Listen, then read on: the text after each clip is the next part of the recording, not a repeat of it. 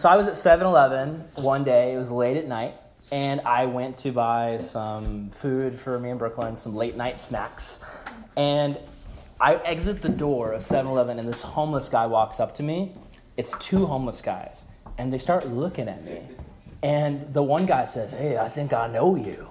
And I was like, "No, I don't think you know me." And I'm like trying to walk to my car, and the one guy's like, "No, I think I know you." And the other guy next to me was like, "Yeah, I think he knows you." And I'm like, No, I need to go. And then the second homeless guy looked at me dead in the eye, and he said, "You're the guy." But what I heard, what my brain told me he said was, "You're gonna die." That's what I heard in that moment, and it was terrifying. And the whole point of that is misunderstandings can be awful. They can lead you to do stupid things or believe stupid things.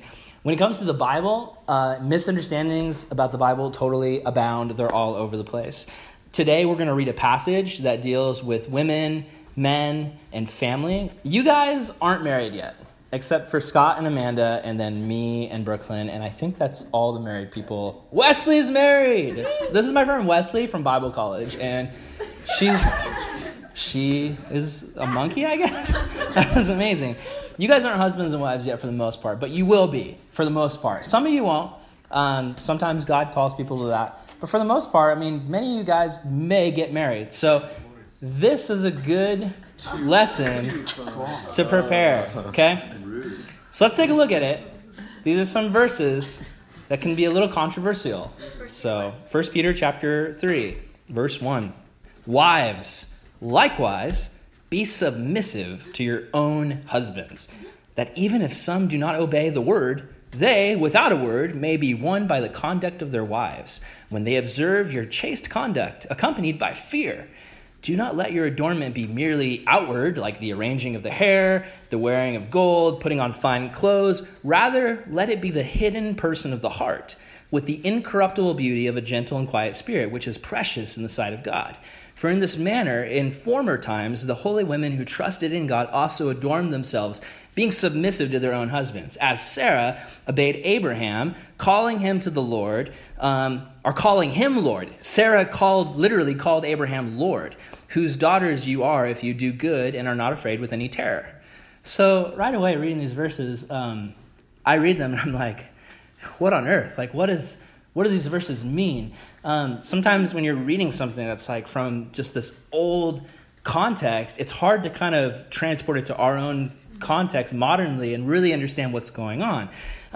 So I think, kind of like how you guys are doing in your Bible study at school, you know how you guys are asking questions? I decided to break this Bible study up into a series of questions that we'll ask and then answer. So the first question, when I read this whole thing about just, submit, wives submit to the husbands, the question I want to ask is, what does it not mean to be submissive? Like, I want to know what these verses mean, but first of all, I want to talk about what these verses don't mean. When the verse comes up, wives submit to husbands, I mean, how many of you guys hear the word like submit and you get warm, fuzzy feelings? Anybody? Does anyone get like happy about that word? I think a lot of times when, James has some weird, I don't know what's going on. But when I think of the word submit, I get this view of kind of like, an old guy with a big beard, this, Jewish Pharisee type guy, and he's looking at his wife and he's like, "Woman, you have to submit to me." And that's kind of the idea I get. And I think it's easy to read these verses kind of in the most like sexist way possible. Like it's easy to kind of read it with that view. Like you can literally read those verses and you can read it like this. This isn't the right way to read it, but you can literally, if you want, read these verses and you can interpret it weirdly like this. You can kind of read it like, "Women, listen up.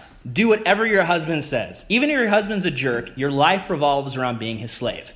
Women should talk less. Please your husband without a word. Keep silent. Obey. Be submissive and fear your husband. Don't spend all your time getting new outfits and doing your hair. Be like the women of the Bible who knew how to obey their husbands. Call your husband Lord and Master like Sarah in the Bible did. You're an accessory to men. Don't ask questions. Don't speak up. Just do what you're told." It's really easy to read those verses. And the sad thing is many people in the church have taken those verses that way.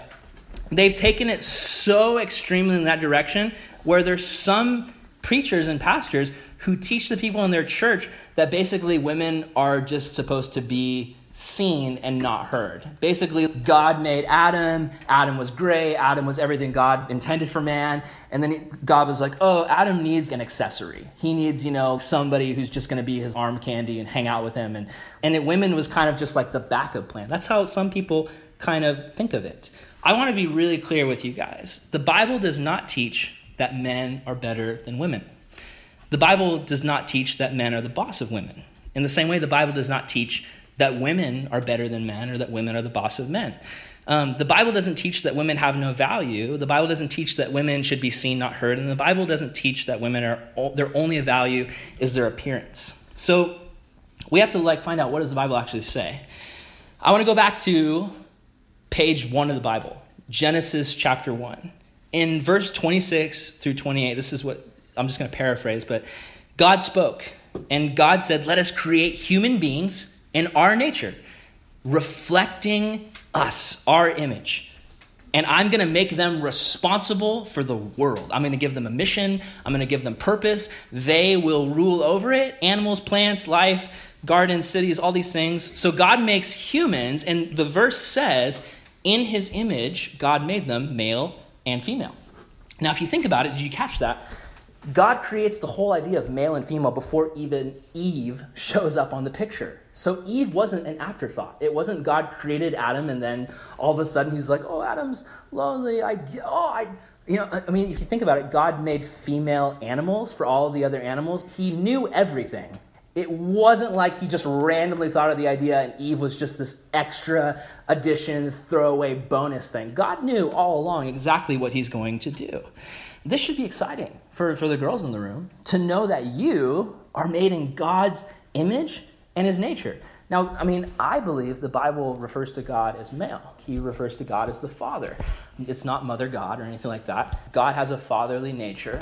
But what I also believe is that men and women equally reflect different parts of God's nature. I see things in my wife that I don't have, different attributes and different personality traits and different ways that she's compassionate and she's sweet. I'm going to be talking about you a lot tonight. I see things in her that are just amazing, and they're things that are a part of God's nature. Her compassion, her kindness, her sweetness, her hospitality, the way that she loves other people. God has given her those things because that is a part of who he is. So girls, be excited about that.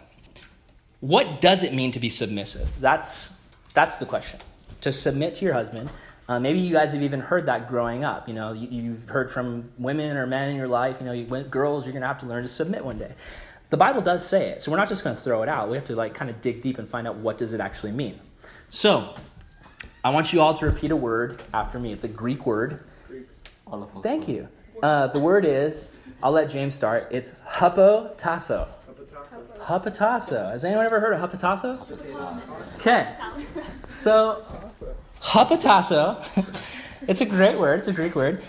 It means basically to put yourself under someone or something else. So you're taking someone and you're saying, they're above me. I'm going to put myself under them. And it goes to obedience out of love. So think about it. God is the first person who ever asked anyone to hupotasso. He puts Adam and Eve in the garden and he says, hey guys, I'm giving you responsibility. I'm giving you things to do. Take care of the animals. Take care of the garden. Be my subjects. I'm king. I'm going to put myself above you and I'm asking you to put yourself below me. Not like you pathetic servants. I'm your king. But just I am the leader and I am putting you directly underneath me so that we can serve together. God says, I'm king, and if you put yourself under my rule, you're going to prosper. You're going to do well. What did we learn at camp? What's the saying? If Jesus is king, that changes everything. God, good. Some of you guys got it. Let's say it again. If Jesus is king, that changes everything. So, I love that idea because if you're under the king, anytime you look up, if you're under the king and the king is above you, anytime you look up, you see him. So as you're going through life, you look up and you see the king and you see what he's doing and you see what he's about. For me in Brooklyn, we live our lives. I mean, sure, we're in ministry, but even if we weren't, no matter what we do, whether we're pastors or whether I was still doing graphic design or whether I worked at a school as a teacher, we could look up and see, what is God doing? We want to follow him. For Scott and Amanda, they're photographers, but for them, they always are able to look up and see, what is God doing? What is God calling us to? We want to follow him. So Adam and Eve did this for a while, but there was a moment where they made a decision to stop having God be above them, and they put themselves above God. Who knows what was that moment? The fall of man. So when Adam and Eve decided to listen to the snake and eat that fruit, they're literally saying, I am putting my desire, what I want, above God and what he wants. So what does this mean? How does this relate to wives? Well, for all the girls in the room, I want to encourage you.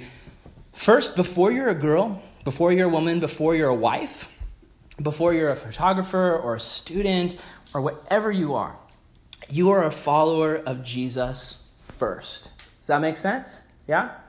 So for you, submission, first of all, means that above everything else in your life, Jesus is the one that you look to. He's the one that you say, he's my master. He is my Lord. I put myself under his rule. No matter who you are, no matter what you are in this room, no matter what your job is, Jesus is your master.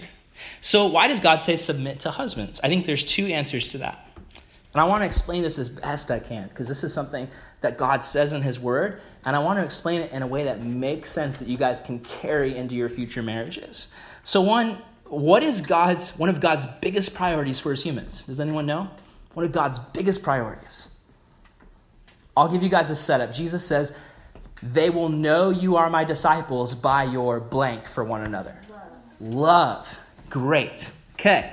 So love one another. And what kind of love is God talking about? In Philippians 2:3, God says, do nothing out of selfish ambition or vain conceit. Rather, in humility, value others above yourself. When they asked Jesus, what's the greatest command? Jesus said, love God first and love others more than you love yourself. So do you see? Are you with me? Jesus is saying, one of the greatest things you can do to fulfill your purpose as a human is to love God and love others as yourself. And so for husbands and wives, there's different ways that God commands us to carry that idea into our marriage relationships.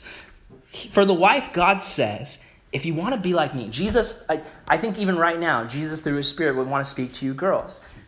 I mean, I'm not going to make you raise your hand and say who wants to be married, but I think it's probably a lot of you. One day you want to be married. Maybe you've been dreaming of that day since you're a little girl, the wedding dress, and you're going to have a man to do the photography, and it's going to be amazing, and all this stuff. Well, I think Jesus would say, if you want to be like me, when you become a bride, love the guy you marry more than you love yourself. Think of him and his needs more than your own. Treat him with respect. The respect that you want others to treat you with, treat him that way and follow him as he follows Jesus. So submitting, it's not God saying men are better than women and women need to know their place, as a lot of people make it sound. It's God giving women a beautiful opportunity to be more like Jesus. Are you with me? Does that make sense? Yeah. Okay. Here's the second thing. The second reason I think God tells the girls in the world to submit is because God is all about pictures. And God calls the church, what does he say? The church is the blank of Christ? The bride of Christ. He calls the church his wife. Now, I'm a part of the church, so I'm actually a husband and a wife, which is weird. And if you're a dude, you are currently married. If you follow Jesus, you are the bride of Christ. It's kind of weird. Don't think about it too much. Don't start wearing dresses, please. Don't. But that's us, okay? So in our marriage to God, we are called to follow him, to listen to him, to respect him, and to obey him. When it's not that God, I don't know about you, but I don't pray and God isn't like, Aaron, this is what I say to do, and if you don't do it, I'm going to mess you up, man. That's not, if that's what your relationship with God looks like, please talk to me, because I don't know if that's the Lord you're talking to. But God kindly and gently leads me to follow him. He speaks to me through his word. I go to him. I ask him questions. I seek him. He tells me things. He leads me. He guides me. And it's a picture of what God wants to do in marriages between husbands and wives. When God created human marriages, he created it as a picture of something bigger. He created it as a reflection So for the man in the relationship, he is an amazing reflection of God. God is considered the husband. So for a man, it's a responsibility to be a reflection of that. The woman is a beautiful reflection of the church, God's wife. Now, some men use this to act like God in their marriage. Some men literally take this verse to go, I am the ruler. And, just like God is the ruler, like I'm the God of this house and do whatever I say. Now, I didn't grow up in a house like that, but maybe you did. I don't know. I don't know all your guys' situations. Maybe you know somebody, or maybe you had family members who treated their wives that way. They ruled over them with an iron fist. I know in different times of American history even. I literally went in Google and I just typed in the word wives submit. And I went to see what came up. And there's all of these horrible like advertisements from ads in the 50s where literally men are bending their wives over their knee and hitting them because they changed the coffee brand, and women need to know their place and all of this stuff. Now, you guys don't grow up in that world, but things still can go that way. You can still be swayed to think that that's the way, even biblically, it's supposed to be. Well, think about it. What does God actually do in his marriage? He loves for his bride, for his church. Does he abuse them? Does he boss them around? Does he order them to do things? No. I mean, he gives them commands because he loves them, but he sacrifices for them. He actually dies for them. He lays down everything for their good and for their well-being, and he gently, kindly leads them. For the guys in this room, I want you to know, men, we are called to die daily for our wives. One day you'll be married, hopefully, and God would call you to die daily to yourself. For a woman, she is to honor God above all. She's to have a love, relationship, friendship. If you're here today, if you're a girl here today, and you feel like you don't really have a love, friendship, relationship with God, if you feel like it's just you go to church and you hear Bible studies and then that's just it, I want to challenge you, get that right. Have that relationship with him. It's a free gift he died on the cross so that you can have, and your life will not start on the right track until you have that. And it's so easy to get. It's not, oh man, I gotta read my Bible 20 times a week and I've gotta just get up at 5 and whatever. It's just however God's Spirit calls you to spend time with him. It's just you responding to that. So for a woman, she's to honor God above all, just like for a man, he's to do that. But some men think of it as them in that recliner, sitting back, cracking the whip at their wife. You need to submit, go make me a sandwich or whatever. We laugh because we hear it. Woman, go make me a sandwich. But really, it's a horrible idea of just men abusing that authority that they're given. That's not what it's called to look like. This is what it should look like. Think about it this way, okay? It's not the man behind the woman cracking the whip saying, do what I say. It's God in the front leading. The man is right behind God following him. And then he's holding the hand of his wife and she's right behind him and they're following after Jesus. That's what it's to look like. That's what it's to look like. I think of a beautiful example of this because I want to put this in really practically, okay? How many of you guys remember Oli Turley? Yeah? He was the assistant junior high pastor back in the day. So I remember Oli was telling me a story of how God called him to go to India. He said, Oli, you're going to go on this mission trip to India. And India is gnarly. There's diseases. There's people with horrible sicknesses. I mean, pigs are running around the street eating people's crap that they dropped in the street. It's gnarly. It's messy. It's crazy. So Oli tells his wife, Sarah, he says, Sarah, I think God is calling us to go to India to be missionaries. Sarah's response wasn't just, yes, I submit, whatever you want. She actually responded, wow, I really don't like that idea. That sounds like a terrible idea. I would be really uncomfortable going to India. That just kind of throws off everything I had for our life and all that stuff. But then what she said was, but if that's what God is calling you to do, then I'll do it. That's amazing. That's what it looks like to submit. It's a humble, it's following Jesus first and saying, I trust Jesus before I trust myself. Now, here's where it gets even better, which I think is an even greater picture of all of this, the way this is supposed to look like. Instead of Oli listening to Sarah and going, yeah, that's right, you got to listen to me, what he said after that was, you know what? Maybe I'm wrong. Maybe this is just my emotions. Maybe God's leading you to tell me this. You know what? Together, let's pray Let's take a month, let's pray together, and let's make sure that our hearts get on the same page before we do anything. And he did, that's so cool that he did that. So they took the time, they prayed. At the end of it, they got back together, and God had led them both to do it. And they both decided to go, and it was an amazing missions trip, and it changed people's lives, and sick people got healed, and people got saved. It was so cool. And I just think it's such a great picture of what that relationship is supposed to look like. It's not bossing people around. It's realizing God has a leadership system, but it's not abusing that. It's caring about your wife enough to say, let's take time, let's pray. I'm going to think about your needs. I'm going to think about you as well. So let's move on. Third question, is Peter saying girls shouldn't care about their appearance? Because there's a verse down there, if you guys listen, he said, hey, girls, don't worry too much about your outward appearance. Don't worry about doing your hair, putting on gold earrings. Don't worry about getting all the fine clothes. Is Peter saying girls shouldn't care about their appearance?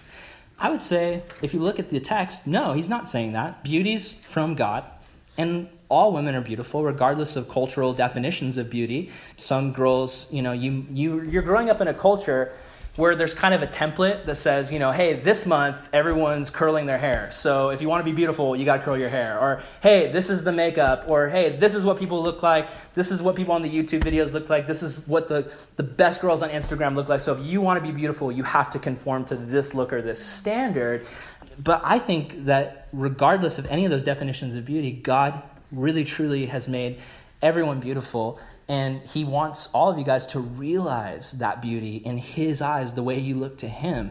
When Eve was made, Adam looked at Eve and he sang the first song. He bursts out into this song of just, man, here's this woman. God took her from my flesh and made her. Now she completes me. It's this beautiful thing. There's nothing wrong with outer beauty unless it becomes an obsession, unless it becomes the focus. And even for dudes, this can be a thing nowadays. We live in, the word is metrosexual. It's just it's a real word. It's where guys obsess over their appearance, their hair. I know some guys who have 20 pairs of shoes and they'll spend hours on their hair, and it's all about fashion and all that stuff. I'm not saying it's wrong to want to look good, but it can become an obsession. It can become consuming. The world also says it's not about beauty. The world says it's about sexiness, which means it's about sexual desire. It's about, it's not just about like, oh, God made me beautiful and I'm going to wear makeup that accentuates, my natural beauty that God gave me. But it's what can I do to look like the girl on the magazine cover? What can I do to look like the dude on the album cover? What can I do to get people to desire me in that kind of way? And if that's our goal, to become this sexually desirable thing, we're buying into Satan's lie that we're objects. That all we are is we're just objects to please other people, and that's where our worth and value comes from. That's not where our worth and value comes from, and that's not even what God designed those things for. So if you look at the verse, in verse 3, what does he say? He doesn't say, girls, don't worry about any of your outward appearance. Everyone should just, go to the 99-cent store and buy the cheapest pair of sweatpants and just wear that every day. And that's all you wear forever and ever. Amen. No, he says merely. He says, do not merely care about your outward appearance. You know what that word means? It means don't make that your only focus. Yeah, you can care about your outward appearance. Don't make it an obsession. Don't make it like what your whole focus of life is. Like, yeah, whatever, care about your outward appearance. But even more so, care about the inward beauty of the heart. So that's what the fourth question is. What does inner beauty look like? He talks about the hidden person of the heart. In the scripture, it just says really clearly, it's the hidden person of the heart. Who are you on the inside when no one's looking? Do you have an inner life? Do you talk to the Lord? Do you pray? I love that it says the incorruptible beauty of a gentle and quiet spirit. I love that because it's beauty that can never die. It's like no matter how old you get, if you have the Lord in your heart, if you have a gentle and quiet spirit that loves the Lord, then it's incorruptible. Your beauty can never fade. You can't get wrinkles on that beauty, which is awesome. When I think of someone who had that beauty, I think of Corrie ten Boom. She's this, how many of you guys have heard of Corrie ten Boom? Any of you guys? This amazing girl who loved the Lord, lived for him. There's so many stories about her, but I remember reading in her biography about how she was with a guy, thought he was going to marry her, and then he breaks up with her, ditches her over some other girl, gives her a broken heart. Instead of retreating to her room and just crying, she cried, but I just mean instead of like becoming depressed and just focusing inward and getting reclusive, She noticed that her aunt was really sick, and she spent her time at her aunt's bedside taking care of her aunt, loving her aunt, reading the scriptures to her aunt. At the same time, she noticed that her dad was getting old and that he wasn't really able to run his clock shop. And she said, Dad, let me help you with the business. And she could have been out socializing with boys and just trying to go to school, trying to improve herself, trying to get her own career. She actually held back her own life for years to help her family, which is just... the whole time, the reason she was able to do that was because she had that quiet and gentle spirit. That just means she had peace.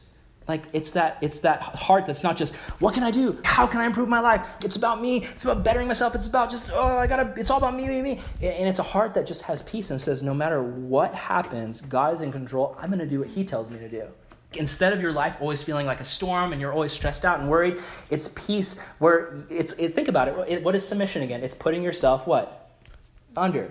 So you look up and you see God, and there's stormy waters all around you, but you can always look up, and God's that lighthouse in the distance where he points you to where you're supposed to go. When I think of a quiet and gentle spirit, I think of my wife. And I think of just the many ways she expresses that. And I couldn't even write down all of them. But I mean, when I think of her quiet, gentle heart, I think of just the way that she's so willing to cook. And to make amazing meals and to clean the house. She works so hard to keep this place clean. I chip in a little bit here and there, but I don't know how to deep clean. I don't really know how to do anything. I kind of just know how to push things into a corner so that things are, but she knows how to actually clean, and she takes the time to do it, and she puts up with me when I make mistakes. She loves the girls in this group so much and cares about them. She's always praying for them and talking to me about just how passionate she is about loving them. You guys, I remember when I went to New Zealand on my mission trip, she filled my suitcase with just all these love notes that she hid in the pockets of my clothes and things so I'd find them later. When Brooklyn reads something in her devotions that blesses her, she'll often post it on Instagram or Facebook to bless other people, and I'll read it. I'm just like, oh, my wife. And I just think in that verse, if you read it in the passage, it says that quiet and gentle spirit is precious in the sight of God. And it's a heart that is 100% devoted to God with no fear. It's a girl who says the greatest adventure is following Jesus. If Jesus is king, that changes everything. Here's a part where it gets complicated. Here's my fifth question. What if the husband doesn't do the right thing or isn't a Christian? I got a text from one of the girls in the group. I was texting some of the girls and just throwing out this passage. Some of you guys got my text, and it was like, hey, what do you think about these verses? How do these verses make you feel?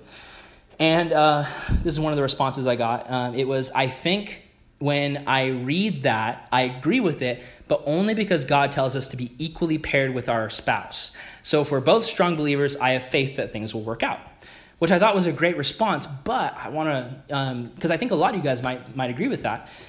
Here's the thing. Sometimes things don't end up the way you planned. Sometimes you don't end up equally paired. We don't live in a fairy tale world where all of you girls are going to end up with perfect marriages. In fact, you can ask me and Brooklyn and Scott and Amanda and anyone else that's married. Marriages aren't always often perfect. They come with struggles. So here's different ways that can happen. Maybe you're already married before you come to follow Jesus, and you're already married to a non-Christian and then you come to follow Jesus. Or maybe you girls, you'll be a Christian who chooses to disobey God and you end up in a marriage with a non-Christian. That can happen. In verse 1 and 2, it talks about Christian women being a witness to their unsaved husbands. And that's not approving that Christian girls should go after non-Christian guys. And some of you girls might say, but they're better. The non-Christian guys are better. I think sometimes when I was growing up, the Christian girls that I knew, we'd find out, they were really looking for something outside of the faith, because the guys I knew who were Christians seemed kind of like dorks. So they were looking, and I don't know if that was their fault or that was just the way the girls viewed them, but a lot of girls that I knew were looking for somebody who didn't really follow the Lord because they thought it was more exciting. Girls, I just want to tell you what me and Brooklyn, what we pray for you is we pray that God would bring you a guy who loves Jesus. The Bible tells us getting a relationship with somebody who doesn't love Jesus, it's kind of like if you're trying to carry something really heavy and you ask a really scrawny dude to help you carry it and he can't even lift it. Like, that's what it's like. For you guys as Christians, you're called to get somebody who's strong like you in the Lord, to walk with you. If you end up with somebody who doesn't love Jesus, if you're trying to put yourself under Jesus and follow him, he is going to drag you down. Here's the thing. These verses, if you read them, it's actually saying, hey, girls, if you're in a relationship with a guy who doesn't love the Lord, if you're married, if you got saved and you were already married and your husband ends up being a non-believer, or maybe you got married and you thought he was a Christian and it turns out he wasn't at all, does that mean you leave him? Does that mean you break up with him? Does that mean you divorce because he's not a Christian and you're supposed to be in this relationship with a Christian? If you're not, you got to get out of it? No. What it actually says is actually still put yourself under them. Like, submit to them. Now, what does that mean? Does that mean be their slave, let them abuse you? No. It means, remember what it means back in the original context we talked about, love them more than yourself. Value them, respect them, help them, serve them. You might say, that's crazy. Well, hey, guess what? That's actually what Jesus did. Think about it. That's what Jesus did. When he came to earth, he became a loving, humble, helpful servant. And who did Jesus do it for? He did it for people who don't even know him, right? So if you, girls, I'm just saying, if you end up getting married to somebody and they end up being who you didn't think they were, and they don't follow Jesus, they don't love him, that doesn't mean it's time to jump ship. It actually means that God has placed you in this relationship to be a missionary. And that by loving them and by acting like Jesus, by literally being like Jesus in that relationship, by being a servant, by being humble, by being loving, you can lead that person to Christ. That husband might look at you and go, wow, there's something so different about you than the women in the world. That is amazing. If Jesus is their king, that's changed everything. I want to follow that Jesus too. There's a woman in our church who's a close friend of me in Brooklyn. She used to work at the church with us, and she came to know the Lord before her husband got saved. And now she's been walking with the Lord for like 20 years, and her husband still doesn't know the Lord. She's never given up on him. She keeps praying for him. She keeps inviting him to church. She keeps loving him and pointing to Jesus and being humble and being a great wife and acting like Jesus. I just think that's a great example. So here's the sixth question. What's the deal with the Abraham and Sarah thing? Do I need to call my future husband Lord? Brooklyn has never called me Lord. She's never been like, hello, my Lord. How are you? She's never said that. And I don't think she should start. I wouldn't I would be weird if you called me Lord. I just prefer if you called me Aaron. Or sir. Yeah, it's always good. In that context, in the culture, Sarah called Abraham master, Lord. It was a cultural thing. It showed that she had a lot of respect for him, but Sarah wasn't his slave. Sarah actually, a lot of times in the Bible, disobeyed and sinned and did wrong stuff too. So that wasn't her posture. She was just the slave. She was her own person, but she did view Abraham with respect. Abraham was called by God. Abraham's living in Ur, this random land called Ur, and God literally comes to him. Abraham had never talked to God before. Our God's name is Yahweh. So think about it. You're Abraham. You're sitting there. Guys, think about it. You're Abraham. You're chilling. All of a sudden, God's like, hey, you've never met me, but I am God. And all the other gods are false, and I'm the only real one. I'd be like, okay, this makes sense because none of the other ones have ever talked to me. So this makes sense. I can follow this one. He actually talks. And then he says, I want you to pick up everything and move. And Abraham's like, where would I go? And God's like, I'll tell you when you get there. Just literally your whole family, your wife, your animals, all this stuff, just move. Just go in that direction, and when you get there, I'll tell you. Abraham goes to his wife and says, this is what we're doing. This is what God, who we've never met, told us to do. And she actually went along with it. God looked at that and Sarah and said, that's beautiful. That's amazing. So what would that look like nowadays? If you're with a friend, telling your friend, I love my husband. I trust him to lead our family. When other girls are talking trash and like, just my husband's crazy. He's trying to do this thing. I don't agree with him. I don't trust him. Letting them know, hey, I trust the Lord and I trust the way the Lord's leading my husband. Sure, sometimes I don't always agree with him, but I trust that God's leading him. I think maybe involving your husband before you make a big purchase. And that goes the other way. Sometimes I've bought big things without talking to Brooklyn, and then I bring it home and she's like, why'd you buy this crazy thing? Like we can't even afford that. And I should have talked to her about it. In the same way, it's that love and respect. Does that mean that women can't make decisions without men? Does that mean that women are weak and need a man to do everything for them? No. It's simply one of the frameworks God gives women to reflect his nature inside a marriage. So it's submission to God first. And then God's perfect picture of marriage is a husband loving his wife, laying down his life for her, submitting to God, thinking of her first before he thinks of himself. And for the wife, it's loving her husband, laying down her life for him, following his leadership, and submitting to God and thinking of him first before she thinks of herself. So that's a good thing. We can learn from Sarah's success, but we can also learn from Abraham and Sarah's failures. Because think about this. It's not always just blind obedience. Like, I hope that Brooklyn doesn't just always do everything that I say without questioning sometimes. And sometimes, I don't know about you, but whether you're a guy or a girl, when you want to do something and someone questions you, do you like that? When your mom or dad or brother or sister or friend, when you're like, oh, I got this great thing I want to do, and they're like, oh, maybe you should rethink that. Who likes that? Who just loves being questioned on what they want to do? No, we don't. I'll be honest, when Brooklyn questions what I want to do, sometimes I'm like, that gets me. But it's the right thing to do. Because Sarah made a mistake. Abraham was in Egypt one time with Sarah, and Abraham was going to go where Pharaoh was, the ruler of the land. And it's kind of this weird story. I don't want to get too deep in it, but Sarah's like 80, but apparently she was a really hot 80-year-old, the Bible says. I don't know how this worked back then, but apparently she was so hot, the Bible says, literally, that Abraham was afraid that someone would try to steal her from him and kill him. And then he gets weird, this idea. He says, okay, Sarah, I don't want someone to kill me because you're my wife, so instead you're going to pretend to be my sister. That's the point where she should have been like, I don't know about this, maybe we should pray. She should have questioned him. Absolutely. She should have questioned him. That would have been the right thing to do in a marriage. That doesn't mean she's not submitting.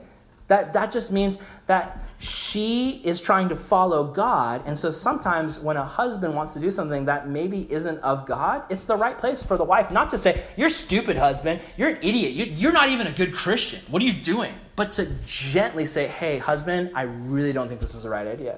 Now, in the same way, Abraham had a moment where he should have questioned Sarah. It goes both ways. Husbands, wives, they're a team that works together. No one is better than the other. They're on equal levels, but they're following God together. And God puts the husband first as the leader in the relationship, but that doesn't mean he's better. It's just the order God did. So the moment where Abraham should have questioned was, God told Abraham, you're going to have a son. Well, years went by, they didn't have a son. So Sarah comes to Abraham and says, Abraham, we've been trying to get pregnant. I'm super old. It's probably never going to happen. You should just sleep with this other girl. It's my servant, my maid. Sleep with her. Have a kid with her. Then God will bless that kid and the prophecy will be fulfilled. That should have been the moment where Abraham said, maybe I shouldn't do that. Maybe we should just trust the Lord. Let's pray. Wife, I'm going to challenge what you say because I love the Lord and I think we should focus on the Lord and follow him. Instead, he just goes, that sounds great. I'd love to sleep with your maid. Let's go. And he goes for it. And it's wrong. It's sin. What I'm trying to show you is marriage isn't about blind obedience. It's about following God and loving one another enough to point them in the right direction. And I'm so thankful that my wife does that. So I'm going to wrap this up really quick. Here's the word to husbands. That's for the girls. Girls, did that make sense? Yeah. Yeah? Okay. Word to husbands. It's shorter, but not less important. Verse 7. Husbands, likewise, dwell with your wife with understanding, giving honor to the wife as the weaker vessel, and as being heirs together of the grace of life, that your prayers may not be hindered. So there's also a really bad way to read that. We can read it as, men, women sure are complicated, aren't they? Yeah, try your best to be nice to them because they're much weaker than you in every way. We can read it that way, but that's wrong. God has something so much better to say. So let's take a look at it by asking just a few questions for the men. One, what does it mean to dwell with your wife in understanding? Fellas, listen, girls are definitely different than guys. Are all girls the same? No. It's not just like, oh, all girls act this way. All girls dress this way. There didn't even used to be like boy-girl toy sections. That was something that happened like in the 40s, I think, before it was mixed. And now it's like, at some point, everyone decided all boys and girls are the same. Boys like blue, girls like pink, girls are like this, boys are like that. Guys and girls are all individually different and complicated. So to dwell with your wife in understanding, it means understand them. Not like, oh, my wife's a woman, so she acts this way, and I just will never understand women, and women are hard to understand. That's how a lot of men are. They choose to not try to understand their wives. They just don't want to get involved. They don't want to try. But God has called you guys to one day love your wife so much that you bend over backwards to try to understand her. Brooklyn and I, we have a lot in common. Humor, for one. Do you remember what our first joke was? Can I tell them? We were in Mr. Darcy's house from Pride and Prejudice, and like the first thing... Wait, what? In England. In England. Oh. Literally, I think the first thing we really connected on humor-wise was we were looking at all of these like old classic paintings, and we were like, there's a lot of butts in these paintings. Like angels, like fat, naked angels floating around. We're just like, yeah, a lot of butts. These people back then had a lot of weird butts in their paintings. And we thought that was funny. We laughed about it. So humor. A lot of butts. A lot of butts. Our first joke was that. We're both passionate about Jesus. We both love missions work and serving and many other things we have in common. We also have things that are different, like the rate we eat food, for instance. My philosophy is if I have a slice of pizza, the bigger the bite, the more flavor I can get. Okay. With Brooklyn, it's like, I'm going to take the tiniest nibble, and I'm just going to take like a year to eat this because I want to savor every little bit. And I'm like, hey, if you just take a little nibble, like you don't even get any sauce or pepperoni, it's just a little slice of cheese and bread. Like that's not the way to do it. So we're different. Like when it comes to video games, I want to play first-person shooters and fantasy games and Star Wars games, and like I buy these multiplayer games. I'm like, Brooklyn, let's play these games. I bought this for you so we can play together. And she's just like, I just want to play Mario Kart. I'm like, hey. And the reason is it's the only game that she can beat me in, and so she just goes for it, and she destroys me every time.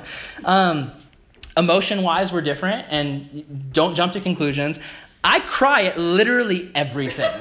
When we're watching movies or listening to music or even listening to music, I've seriously been sitting there and a tiny tear will come out and she's like, are you crying? And I'm like, no. But I do it all the time. The best example of this is in our fighting. Yes, we fight sometimes, just so you know. Don't want to shock you. Okay. I know, like the bad guy. So for me and Brooklyn, when we were best friends before we were dating, we were best friends for a long time. God told me, don't date her yet. I really wanted to, and God was like, just trust me, it's going to be better. You'll lay the groundwork of this amazing friendship. So during the friendship period, we went through what a lot of people go through when they meet really quick and start dating, which is the puppy love time period, where you're on your best behavior. That person's perfect. They can do no wrong. They've never done anything wrong. I'm a perfect gentleman. She's a perfect lady. We never disagree. Everything's just amazing and rosy. If any of you guys have been in relationships, you know this time period. Then we started dating, and literally, we turned satanic. It was weird. Do you remember that? We started fighting so much about, the dumbest little things. It was, the tiniest little things. And we had differences. I'm a verbal processor. You guys know that. You're like, yeah, we know. Stop talking. I'm a verbal processor. I think things through. I overthink them from every angle. Literally, there'd be times we'd get in fights. We'd be driving. It was always when we were driving somewhere. And I'd pull the car over to the side of the road. And I'd spend 45 minutes going at every angle, basically drawing graphs and charts about why I was right and how she needed to reconsider her position and just all this stuff. And then I get done. I'm like, now what do you think? I want to hear your side. I was actually it was almost like I enjoyed the debate aspect, and I wasn't even mad at her anymore. I just wanted to discuss this issue with her. And she would just look at me and be like, I got nothing. And it would infuriate me because it'd be like, you have to have something. I just gave you so much material to work with. She's like, I forgot what you said after the first 5 minutes. And I'm like, And what I had, now listen, I could have just been like, well, we're different and we'll always be different. That's how things are going to be. She's weird. I'm right.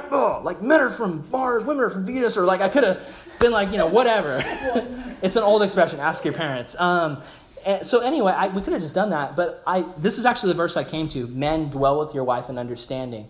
And God called me. He's like, Aaron, you are way different than her when it comes to communicating. You have to step into her mind, her thought process, and think like her. And when I did that, I realized when we get in fights, she wants some time to think and pray and not have to deal with my stupid voice talking to her for a little bit. And I need some time to go get with the Lord and pray and throw away all that junk that I want to say and just focus on what God has for me. And when we started doing that, it changed everything. It was we were okay, Jesus is king. That changes how we communicate. And I'm glad to say, we still get in disagreements from time to time, but it's nowhere like it used to be. And we get in disagreements, and we talk it out, we pray it out, and then we're done. And we don't go to bed angry at each other, and we love each other. And our marriage is doing great. I'll just tell you that. We love each other passionately, and we're not willing to let differences get in the way of that. So, guys, your quest is to learn more about your wife. How can you do that now? Ask God to help you understand the girls in your life, your moms, your sisters, your friends. Don't just say, man, all girls are crazy, right, guys? Instead, right? Yeah, dudes understand dudes. We know how we think.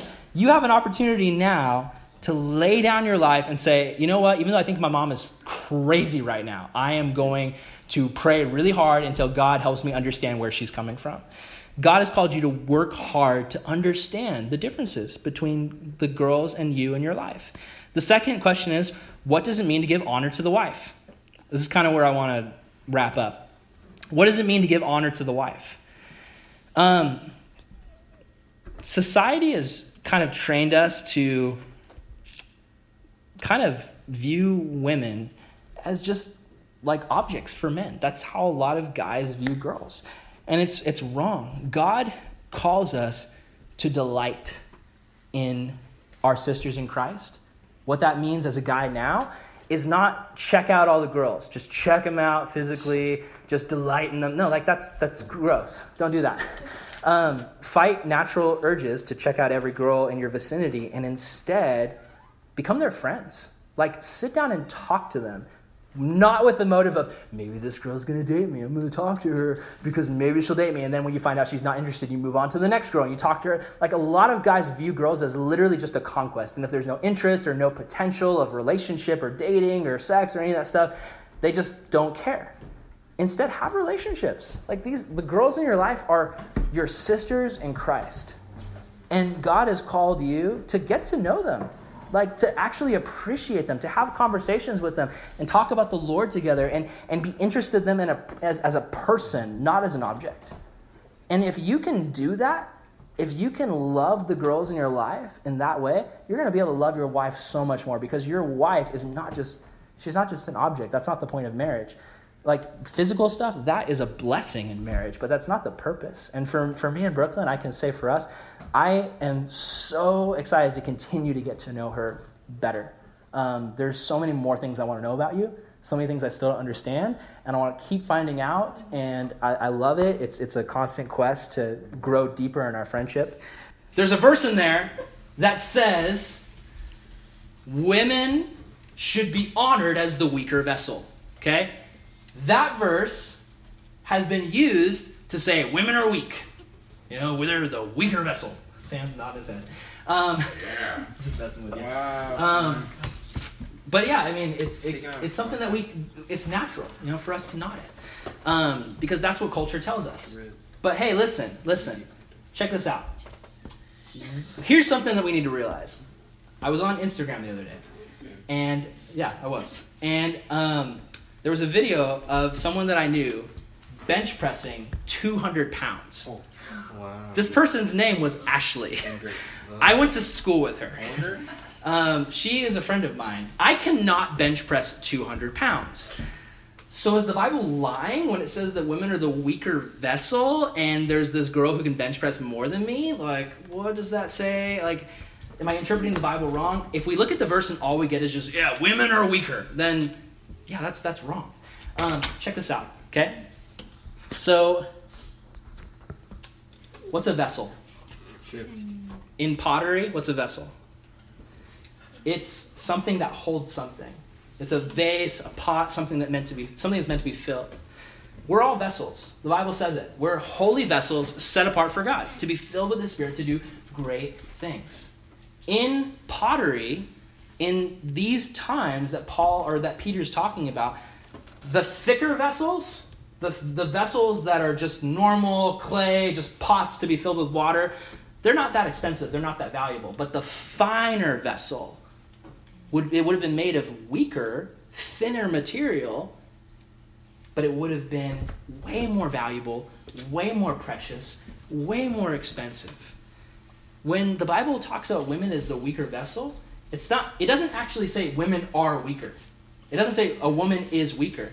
It says honor the woman as the weaker vessel. It's a simile. If you guys don't know what that means from grammar, it's like when Jesus says, I will lead you as a sheep. Does that mean that you need to go put on wool and like go bah? It's not saying you literally are a sheep. It's saying I'm going to lead you as a sheep. So what this verse is really saying, and I really thought hard about this and prayed about this today, for the guys, it's not saying, yeah, women are weak and, they need you to, just, they can't do anything without a man. It's saying that in your heart, just like we've been saying this whole time, esteem others as greater than yourself. You look at a girl and you say, she's more valuable than me. She's more precious than me. She is just amazing, and I'm going to protect her, and I'm going to guide her and guard her and love her and take care of her. That's all it's saying.